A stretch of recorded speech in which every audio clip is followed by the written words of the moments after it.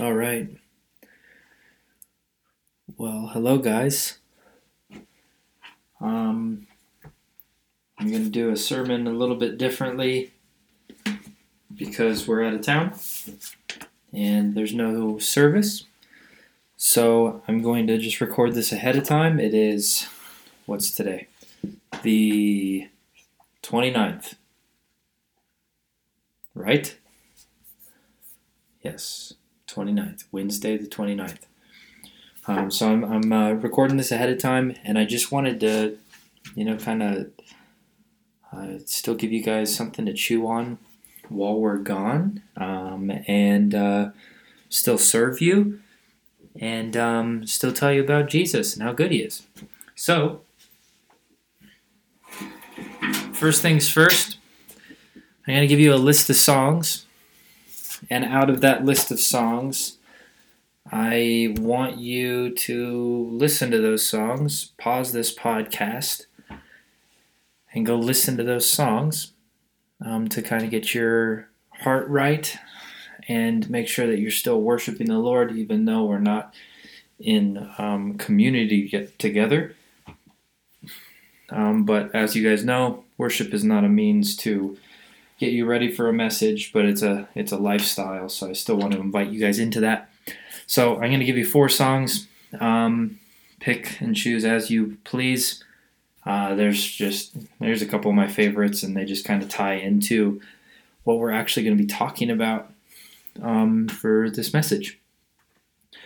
So first one is called Nothing Like Your Presence, and it's by a guy named William McDowell. And it's, listen to the, how long is it? 14-minute version. It's awesome. And I think there's one on YouTube if you want to do it that way as well. But it's called Nothing Like Your Presence, and it's by William McDowell. They got trumpets and everything in this song, and it's just really cool. Your guys' generation would probably call it a banger, which I don't really know what that means, but I think it means it's good. So, next song is called Remember, and it's by the Torwalts, and their last name is spelled Torwalts. And there's a great acoustic version up on YouTube as well, or there is it's on Spotify, and it's like the album cover is like this blue sky with a yellow like piece of fabric in the air. I don't know what that symbolizes, but it's called Remember, and it's by Brian and Katie Torwalt. Okay, then the next one, it's called Always Good, and it's by the McClures, MCCLURES. And make sure you don't forget the. And they're in, like, the album cover is this cute little couple dressed in the same clothes. And the song's called Always Good. And it's by the McClures. Okay, and then the last song is called Pieces by Stephanie Gretzinger. Okay? It's a great song. All of these are great songs. Pieces by Stephanie Gretzinger. Okay?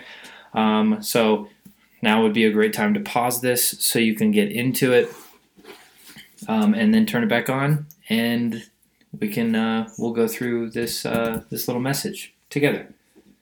Alrighty? So pause. Great. So, love that song by Stephanie Gretzinger. It's an incredible song. But let me just start off with just a quick prayer for us, and then we'll dive in. So, Lord, I just pray that you would bring clarity through my mouth and through our speakers as we listen to this. So that we can be drawn closer to you and understand a deeper depth of who you are, Lord, so that we can continually grow in relationship and understand more and more about your desires here on earth and how we can partner with you. So, Lord, we love you.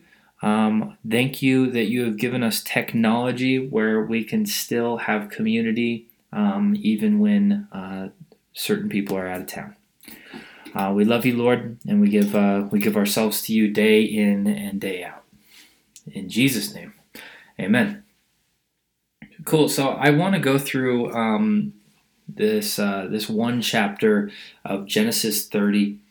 As you guys have already known, because you clicked on this, this is called Jesus is Faithful.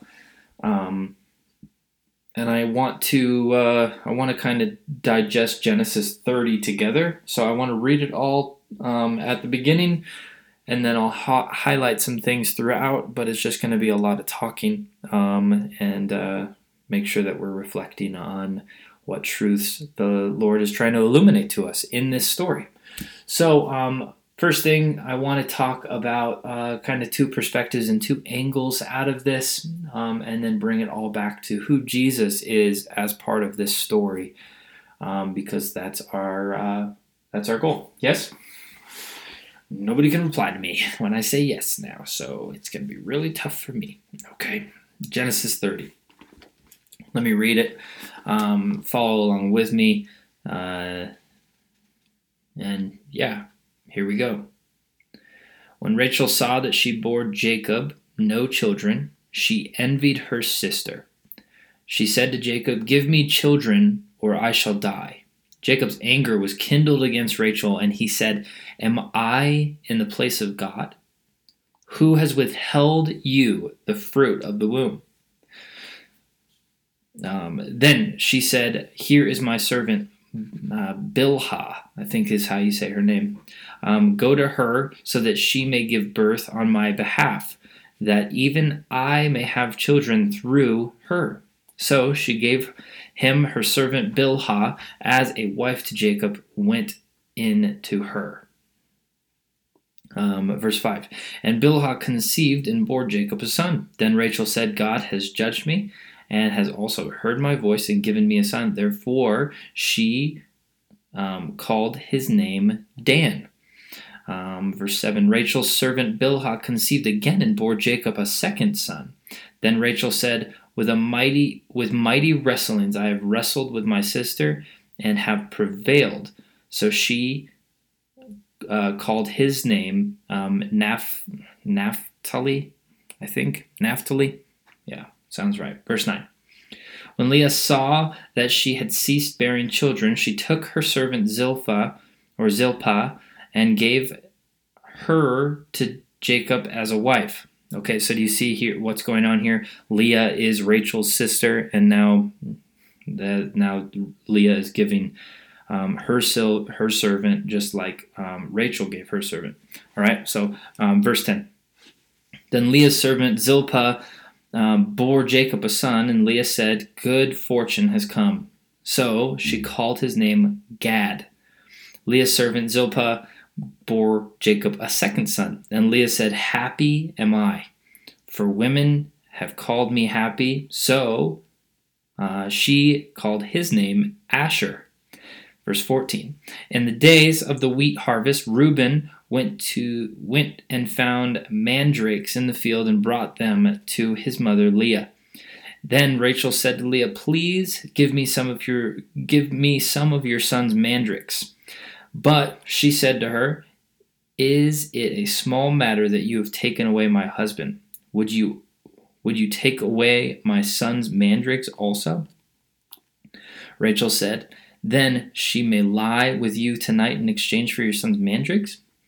When Jacob came from the field in the evening, Leah went out to meet him and said, "You must come to me, for I have hired you with my son's mandrakes." So he lay with her that night, and God listened to Leah, and she conceived and bore Jacob a fifth son. Leah said, "God has given me my wages because I gave my servant to my husband." So she called his name Issachar. Verse 19. And Leah conceived again, and she bore Jacob a sixth son. And Leah said, "God has endowed me with a good endowment. Now my husband will honor me, because I have borne him 6 sons." So she called his name Zebulun. Afterward she bore a daughter and called her name Dinah. Then God remembered Rachel, and God listened to her and opened her womb. She conceived and bore a son, and said, God has taken away my reproach. And she called his name Joseph, saying, May the Lord add to me another son. Verse 25. As soon as Rachel had born Joseph, Jacob said to Laban, Send me away that I may go to my own home and country. Give me my wives and my children, for whom I've served you, that I may go, for you know the service that I have given you. But Laban said to him, If I have found favor in your sight, I have learned by divination that the Lord has blessed me because of you. Name your wages, and I will give it. Then Jacob said to him, You yourself know how I have served you, and how your livestock has fared with me. For you had little before I came, but it has increased abundantly, and the Lord has blessed you wherever I turned. But now, when shall I provide for my own household also? He said, What shall I give you? Jacob said, You shall not give me anything if you will do this for me. I will again pasture your flock and keep it. Let me pass through all your flock today, removing from it every speckled and spotted sheep, and every black lamb, and every spotted and speckled among the goats, and they shall be my wages. So my honesty will answer for me later when you come to look into my wages with you. Everyone that is not speckled and spotted among the goats and black among the lambs is found with me, shall be counted stolen. Verse 34. Laban said, Good, let it be as you have said. But that day Laban removed the male goats that were striped and spotted, and all the female goats that were speckled and spotted, every one that had white on it, and every lamb that was black, and put them in charge of his sons. And he set a distance of 3 days' journey between himself and Jacob pastured the rest of Laban's flock. Then Jacob took fresh sticks of poplar, I don't know how to say that word, why? Poplar and almond and plane trees, and peeled white streaks in them, exposing the white of the sticks. He set the sticks that he had peeled in front of the flocks in the troughs, that is, the watering places where the flocks came to drink. And since they bred when they came to drink, the flocks bred in front of the sticks, and the flocks brought forth striped, speckled, and spotted. Verse 40, And Jacob separated the lambs and set the faces of the flocks toward the striped and all the black of the flock of Laban. But he put his own droves apart and did not put them with Laban's flock. Whenever the stronger of the flock were breeding, Jacob would lay the sticks in the troughs before the eyes of the flock, that they might breed among the sticks. But for the feebler of the flock, he would not lay them there, so the feebler would be Laban's and the stronger Jacob's. Thus, verse 43, Thus the man increasingly greatly and had large flocks, female servants, male servants, and camels and donkeys. Okay, so I know that was a lot, and I'm not going to touch on all of it because it was so much. I don't know if I could pack it all into one sermon, but I want to pull out some different perspectives and a couple different angles from this. And I want to talk about what we can take away from Rachel in this story. I feel like we can resonate a lot with Rachel in this story. Sometimes we run into situations where we can't do anything to influence our situation, right? Just like Rachel, she was completely out of control. She wanted to have a kid. I mean, it was one of her big desires, but I'm sorry, God is the only creator of life. I cannot create life. So she was not in control of that situation. But we'll see as we kind of dissect this a little bit more. Despite her lack of control, she tried to control. How often do we do that? Okay. There are moments in our lives where we feel like I'm waiting, or there's moments in my life where I feel like I'm waiting on God's blessing or provision over my life. And Rachel was doing this the same. But her jealousy really took over. You see, Rachel saw in herself that she had to earn Jacob's love. Right? And she saw her only purpose was to bear a child for Jacob. And when she couldn't do that, she just wanted to die. I mean, as we read in verse 2, she truly wanted to die. She couldn't have a kid, and it got to this point in the conversation. If you want to read a little bit ahead or before this, you can read kind of chapter 29. It might shed a little bit more light on this. But in verse 1 and 2, she said, "Give me children or I shall die." And that was her only purpose that she saw, right? She felt like that's where her worth was to have a kid, and that was it. So when she couldn't walk in this identity that she designed for herself, she became jealous. And that's when we see kind of her sister Leah appear on the scene, right? Where now it's almost like how like governments have like an arms race. They were having a kid race, for lack of a better term. They were trying to see who could have the most kids, which is kind of bizarre. But I don't want us to get hung up too much on the logistics of what they were going after. I want to talk about this jealousy.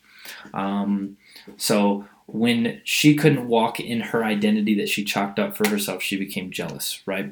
When we get jealous, we try to one-up that person, right? I remember I used to play competitive golf in my high school years, and if somebody was better than me, I tried and tried and tried to one-up them, and tried to outplay them instead of play my game. I'm sure some of the athletes can resonate with that, and I'm sure like, well, that person has that thing. Well, I need to go get that thing. You know, part of our culture fuels this. Our entire economy is fueled on this whole concept of covetousness and jealousy. We get consumed in that thing that I don't have, but maybe Kim Kardashian does, or whatever. And maybe this happens here as well, right? We go to long lengths to get the newest iPhone or the best thing because of our jealous spirits, right? Some people stand in line to go get that new iPhone that just came up because it's got a third camera on it. Or some people stand in line. Oh, nobody stands in line for Samsungs, huh? It's awkward. But aside from that, we'll leave that out of the podcast maybe. But we stand in line for the things that we want because of this jealous spirit that that we've adopted sometimes.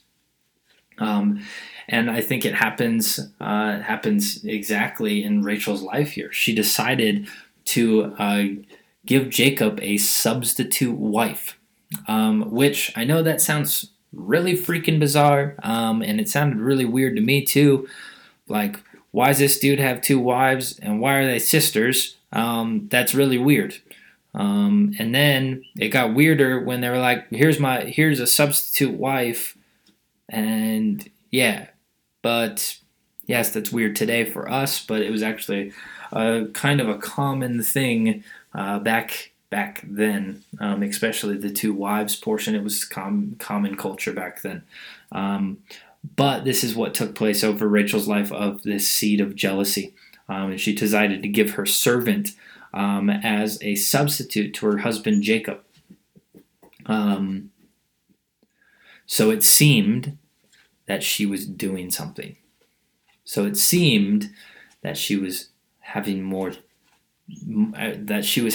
than her sister. And meanwhile, the sister was having all these kids, and her sister's servants were having all these kids. And I'll send you guys a picture in the group chat of kind of the breakdown of how all of this played out. It's kind of an interesting little flow chart of when the kids were born, from who they were born, instead of that long list that we just read at the beginning. You guys hear Hazley in this? I don't know why she's whimpering like this. She's been in here quiet the entire time, but now talking about Jesus. And then she goes like this. I don't know why she's acting like this. It's really annoying. Okay, so back on track. So I've talked about how we compare ourselves to others in earthly manner, and maybe we take the same approach to the Lord sometimes. Let's see, Rachel didn't understand Jacob's love for her despite her barrenness. Rachel felt like she had to earn Jacob's love, but Jacob just loved her because she was his husband. And I read in chapter 29 of Genesis and verse 20. If you just want to glance over there, it says, "So Jacob served 7 years for Rachel, and they seemed to him but a few days because of the love he had for her." Yeah, it's awesome. It's beautiful. It's truly, truly, truly beautiful. But the sad part is Rachel didn't understand her identity as a wife to Jacob. Instead, she saw herself as something much, much less. And when she didn't walk in her identity, she actually began to self-destruct and almost unravel herself. Out of her jealousy, she drove a wedge between her sister and her relationship.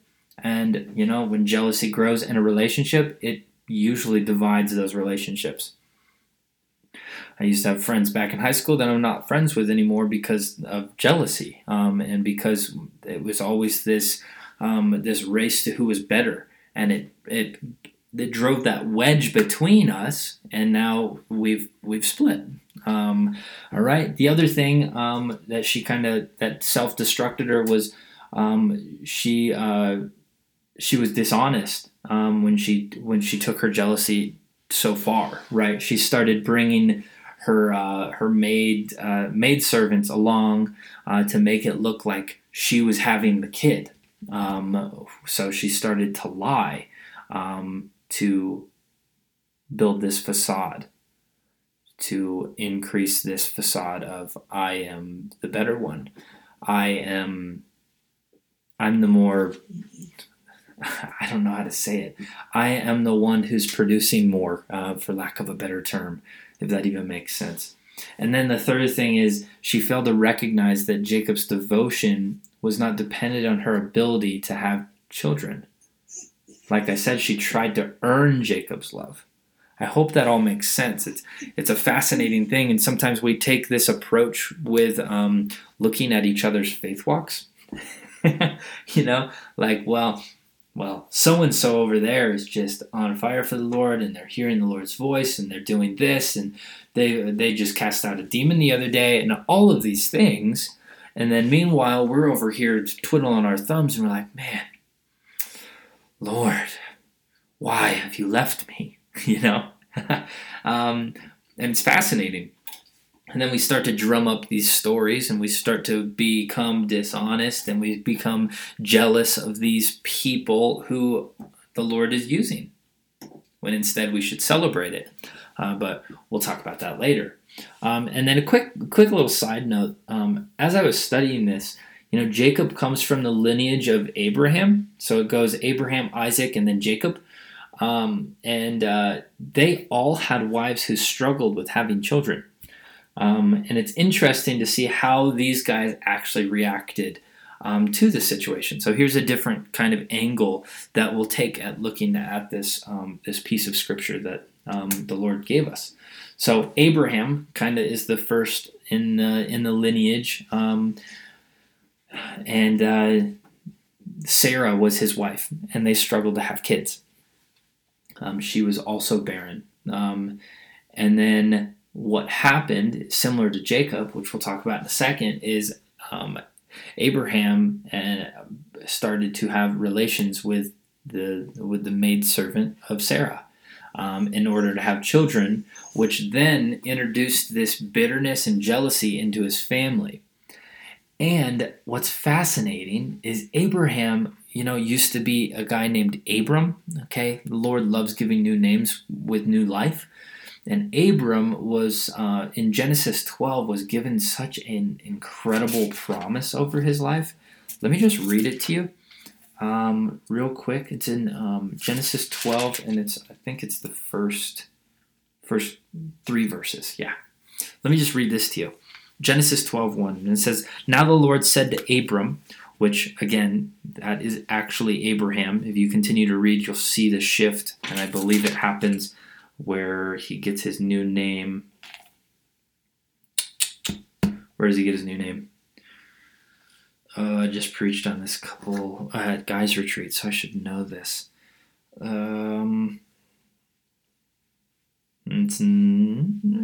Sorry. And the Lord brought you Abram. Maybe it's 17? It's like either 16 or 17. Yeah. Aside from the point, just to make sure that we're on the same page, Abram is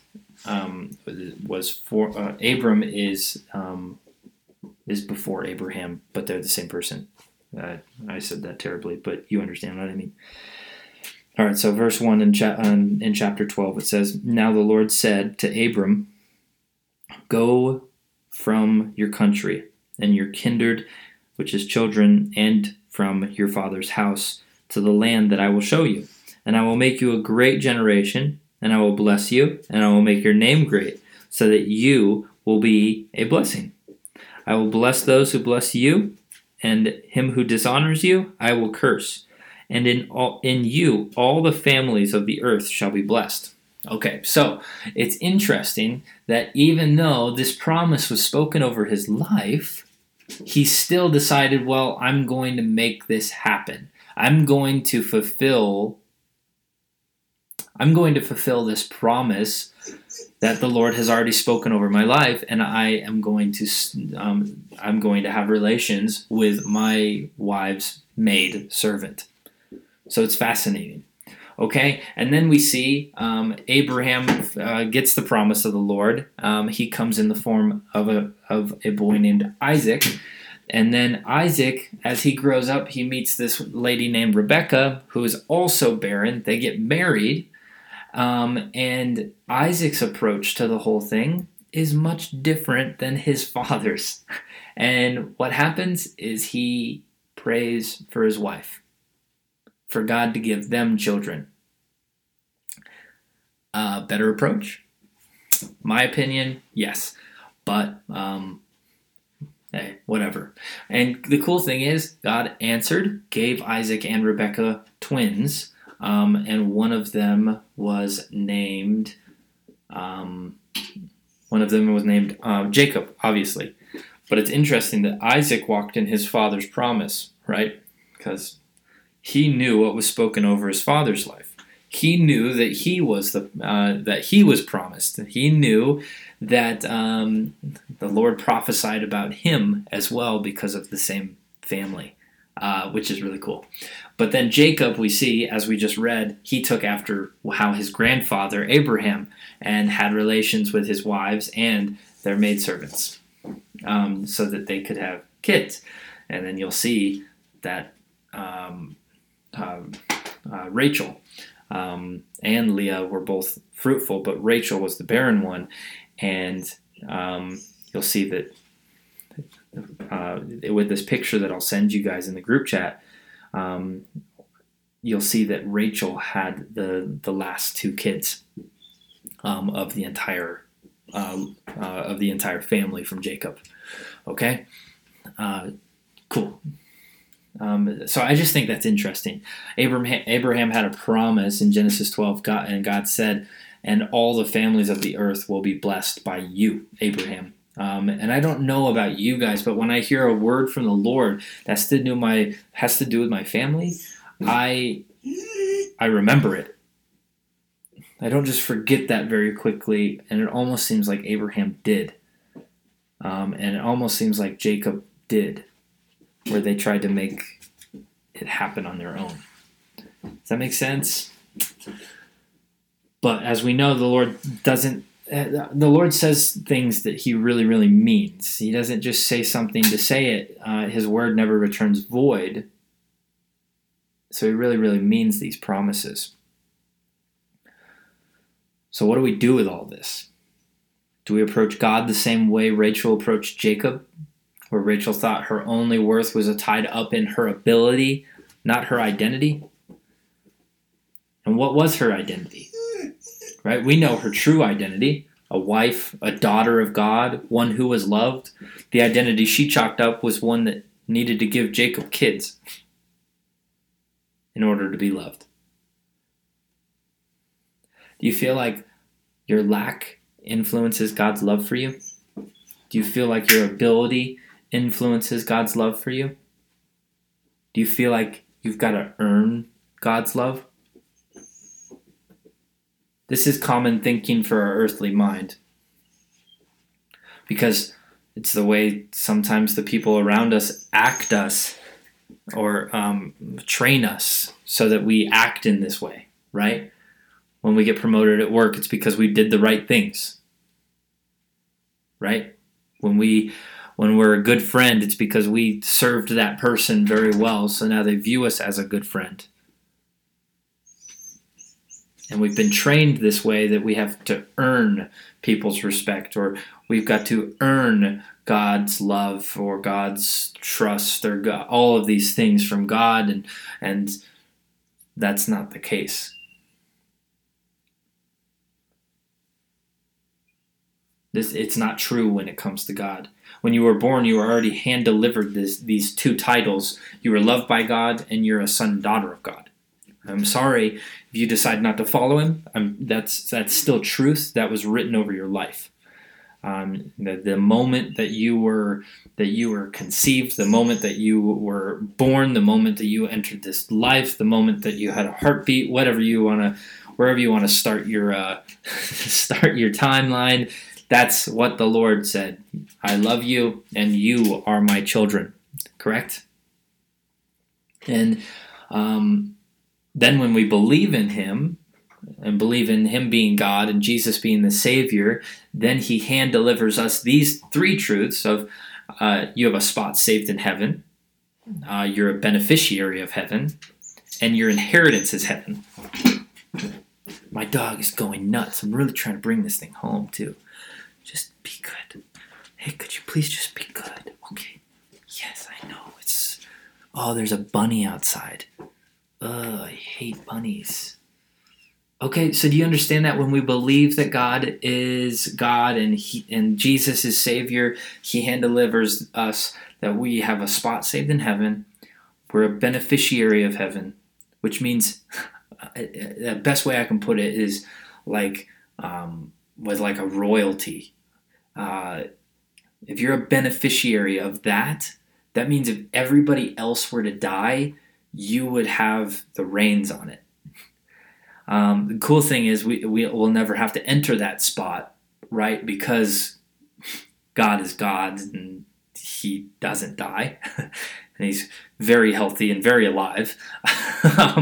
But just to paint that picture for you, that's what the Lord is actually giving you the keys of. Is if everybody died, you would get the keys. That's amazing. And your inheritance is heaven. And there's nothing we can do to earn God's love. Just like there was nothing Rachel could do to earn Jacob's love. Right? In Ephesians 5, it tells us that we are the bride of Christ. And I love that that analogy and that symbolism there. And I love how it ties into this story perfectly, is that Rachel and Jacob were husband and wife. And Jacob's love for her was so unconditional. It was so unconditional, just the way Jesus' love is so unconditional for us. And I love that pairing, that we are the bride of Christ and that he is our husband. I love it. Talked about it probably too much. You guys probably get annoyed with it. But the beautiful thing is the provision of the Lord at the end for Rachel is 2 sons with Jacob named Joseph and Benjamin. This is who the Lord is. He's a redeemer and he's a provider. God's ways are the best because his timing is the best. He's the creator. He's the one who knows best. If they waited and prayed, they could have bypassed all of this jealousy and division, just the way Isaac modeled. Right? I just love the way Isaac modeled this. He said, okay, well, I'm not God, so I'm going to wait. I'm going to pray. I'm going to ask. You know? What if we were to take that stance on everything? I'm going to just... I don't know what the Father's will is in every single thing. So I guess I'll just ask and see if it comes to fruition. And we talked about this a little bit last week of, all I want to be is the person who asks. I don't have final say.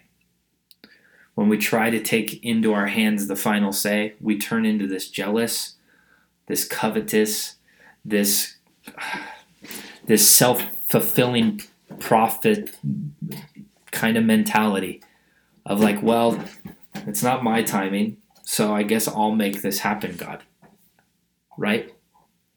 The Lord is good.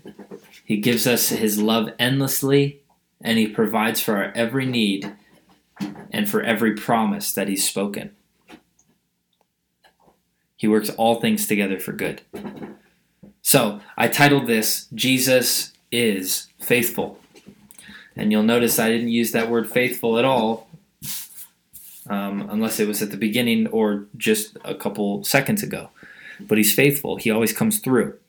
He's not just up in the sky waiting for things to fall into place. He knows when they're going to happen, how they're going to happen, and what they are. Right? So when we become jealous, we lose sight of how faithful the Lord is. And we start trying to self-fulfill things in our lives. And we start to take control of them so that we are viewed better.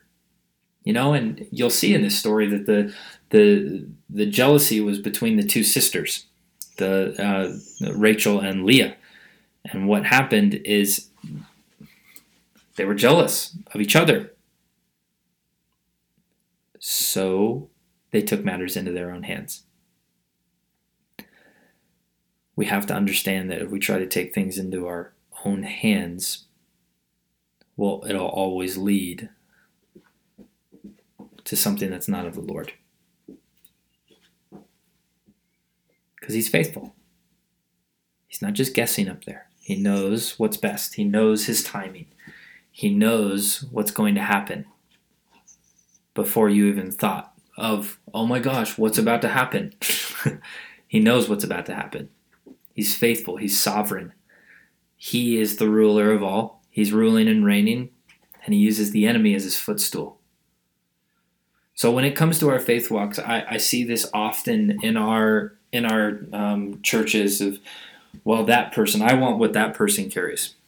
I want to remove that mentality where I want what the Lord wants. I want that. Not what that person carries. Because then you'll just start doing really, really weird things. There's this thing, I won't get into that. Christians do really, really weird things when they want to be taken seriously by man. At the end of the day, it doesn't matter what man thinks. Man isn't the one who is standing in front of you on Judgment Day asking you, hey, why'd you do this? God is.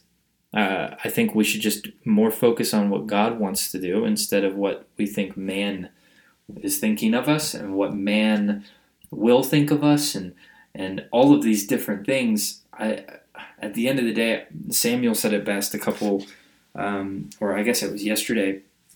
He says, Guys, I don't give a damn what Lex thinks. And all the guys were like, oh my gosh. And I was like, heck yeah, preach it. Why? Because I don't care. I don't care what you guys think of me. Samuel doesn't care what people think of him. All we should be concerned about is what God thinks. And I love the way Jacob takes care of his wife here. I believe it's the same way Jesus takes care of us. Jesus is faithful. He doesn't just retract love if we're not adding up to the way we're not adding up to the way that we should be. He doesn't retract love. He only gives love. He only loves. He's faithful. He doesn't just leave us by the wayside if things aren't falling into place. He's the one who has 100 sheep and one goes away. He leaves the 99 to go find the one. He's faithful. Sometimes we feel like we're the one, and and we see all the cool things that the 99 are doing, and because we're the one, we isolate ourselves and ostracize ourselves. And what Jesus is actually doing is saying, "Come back. Come back. I have the better way. I'll show you the better way." And he'll celebrate that because he's faithful. He is faithful. Awesome. Well, there's my little message. I don't know how to close this without you guys being in front of me. But let me just pray for you guys and pray for myself. Lord, I just pray that we would understand this at a depth. That we're not defined by our ability in you, that we're defined by who we are in you. And that our identity would rise to the top and everything else would fall by the wayside. Not the identity that we think we are, but the identity that you say we are. Lord, so I pray that as we listen to this, that you would download what you think of us. Not what we think of ourselves, not how we see our value, not where we see our value, but how you see us. Pray that you would download that to us.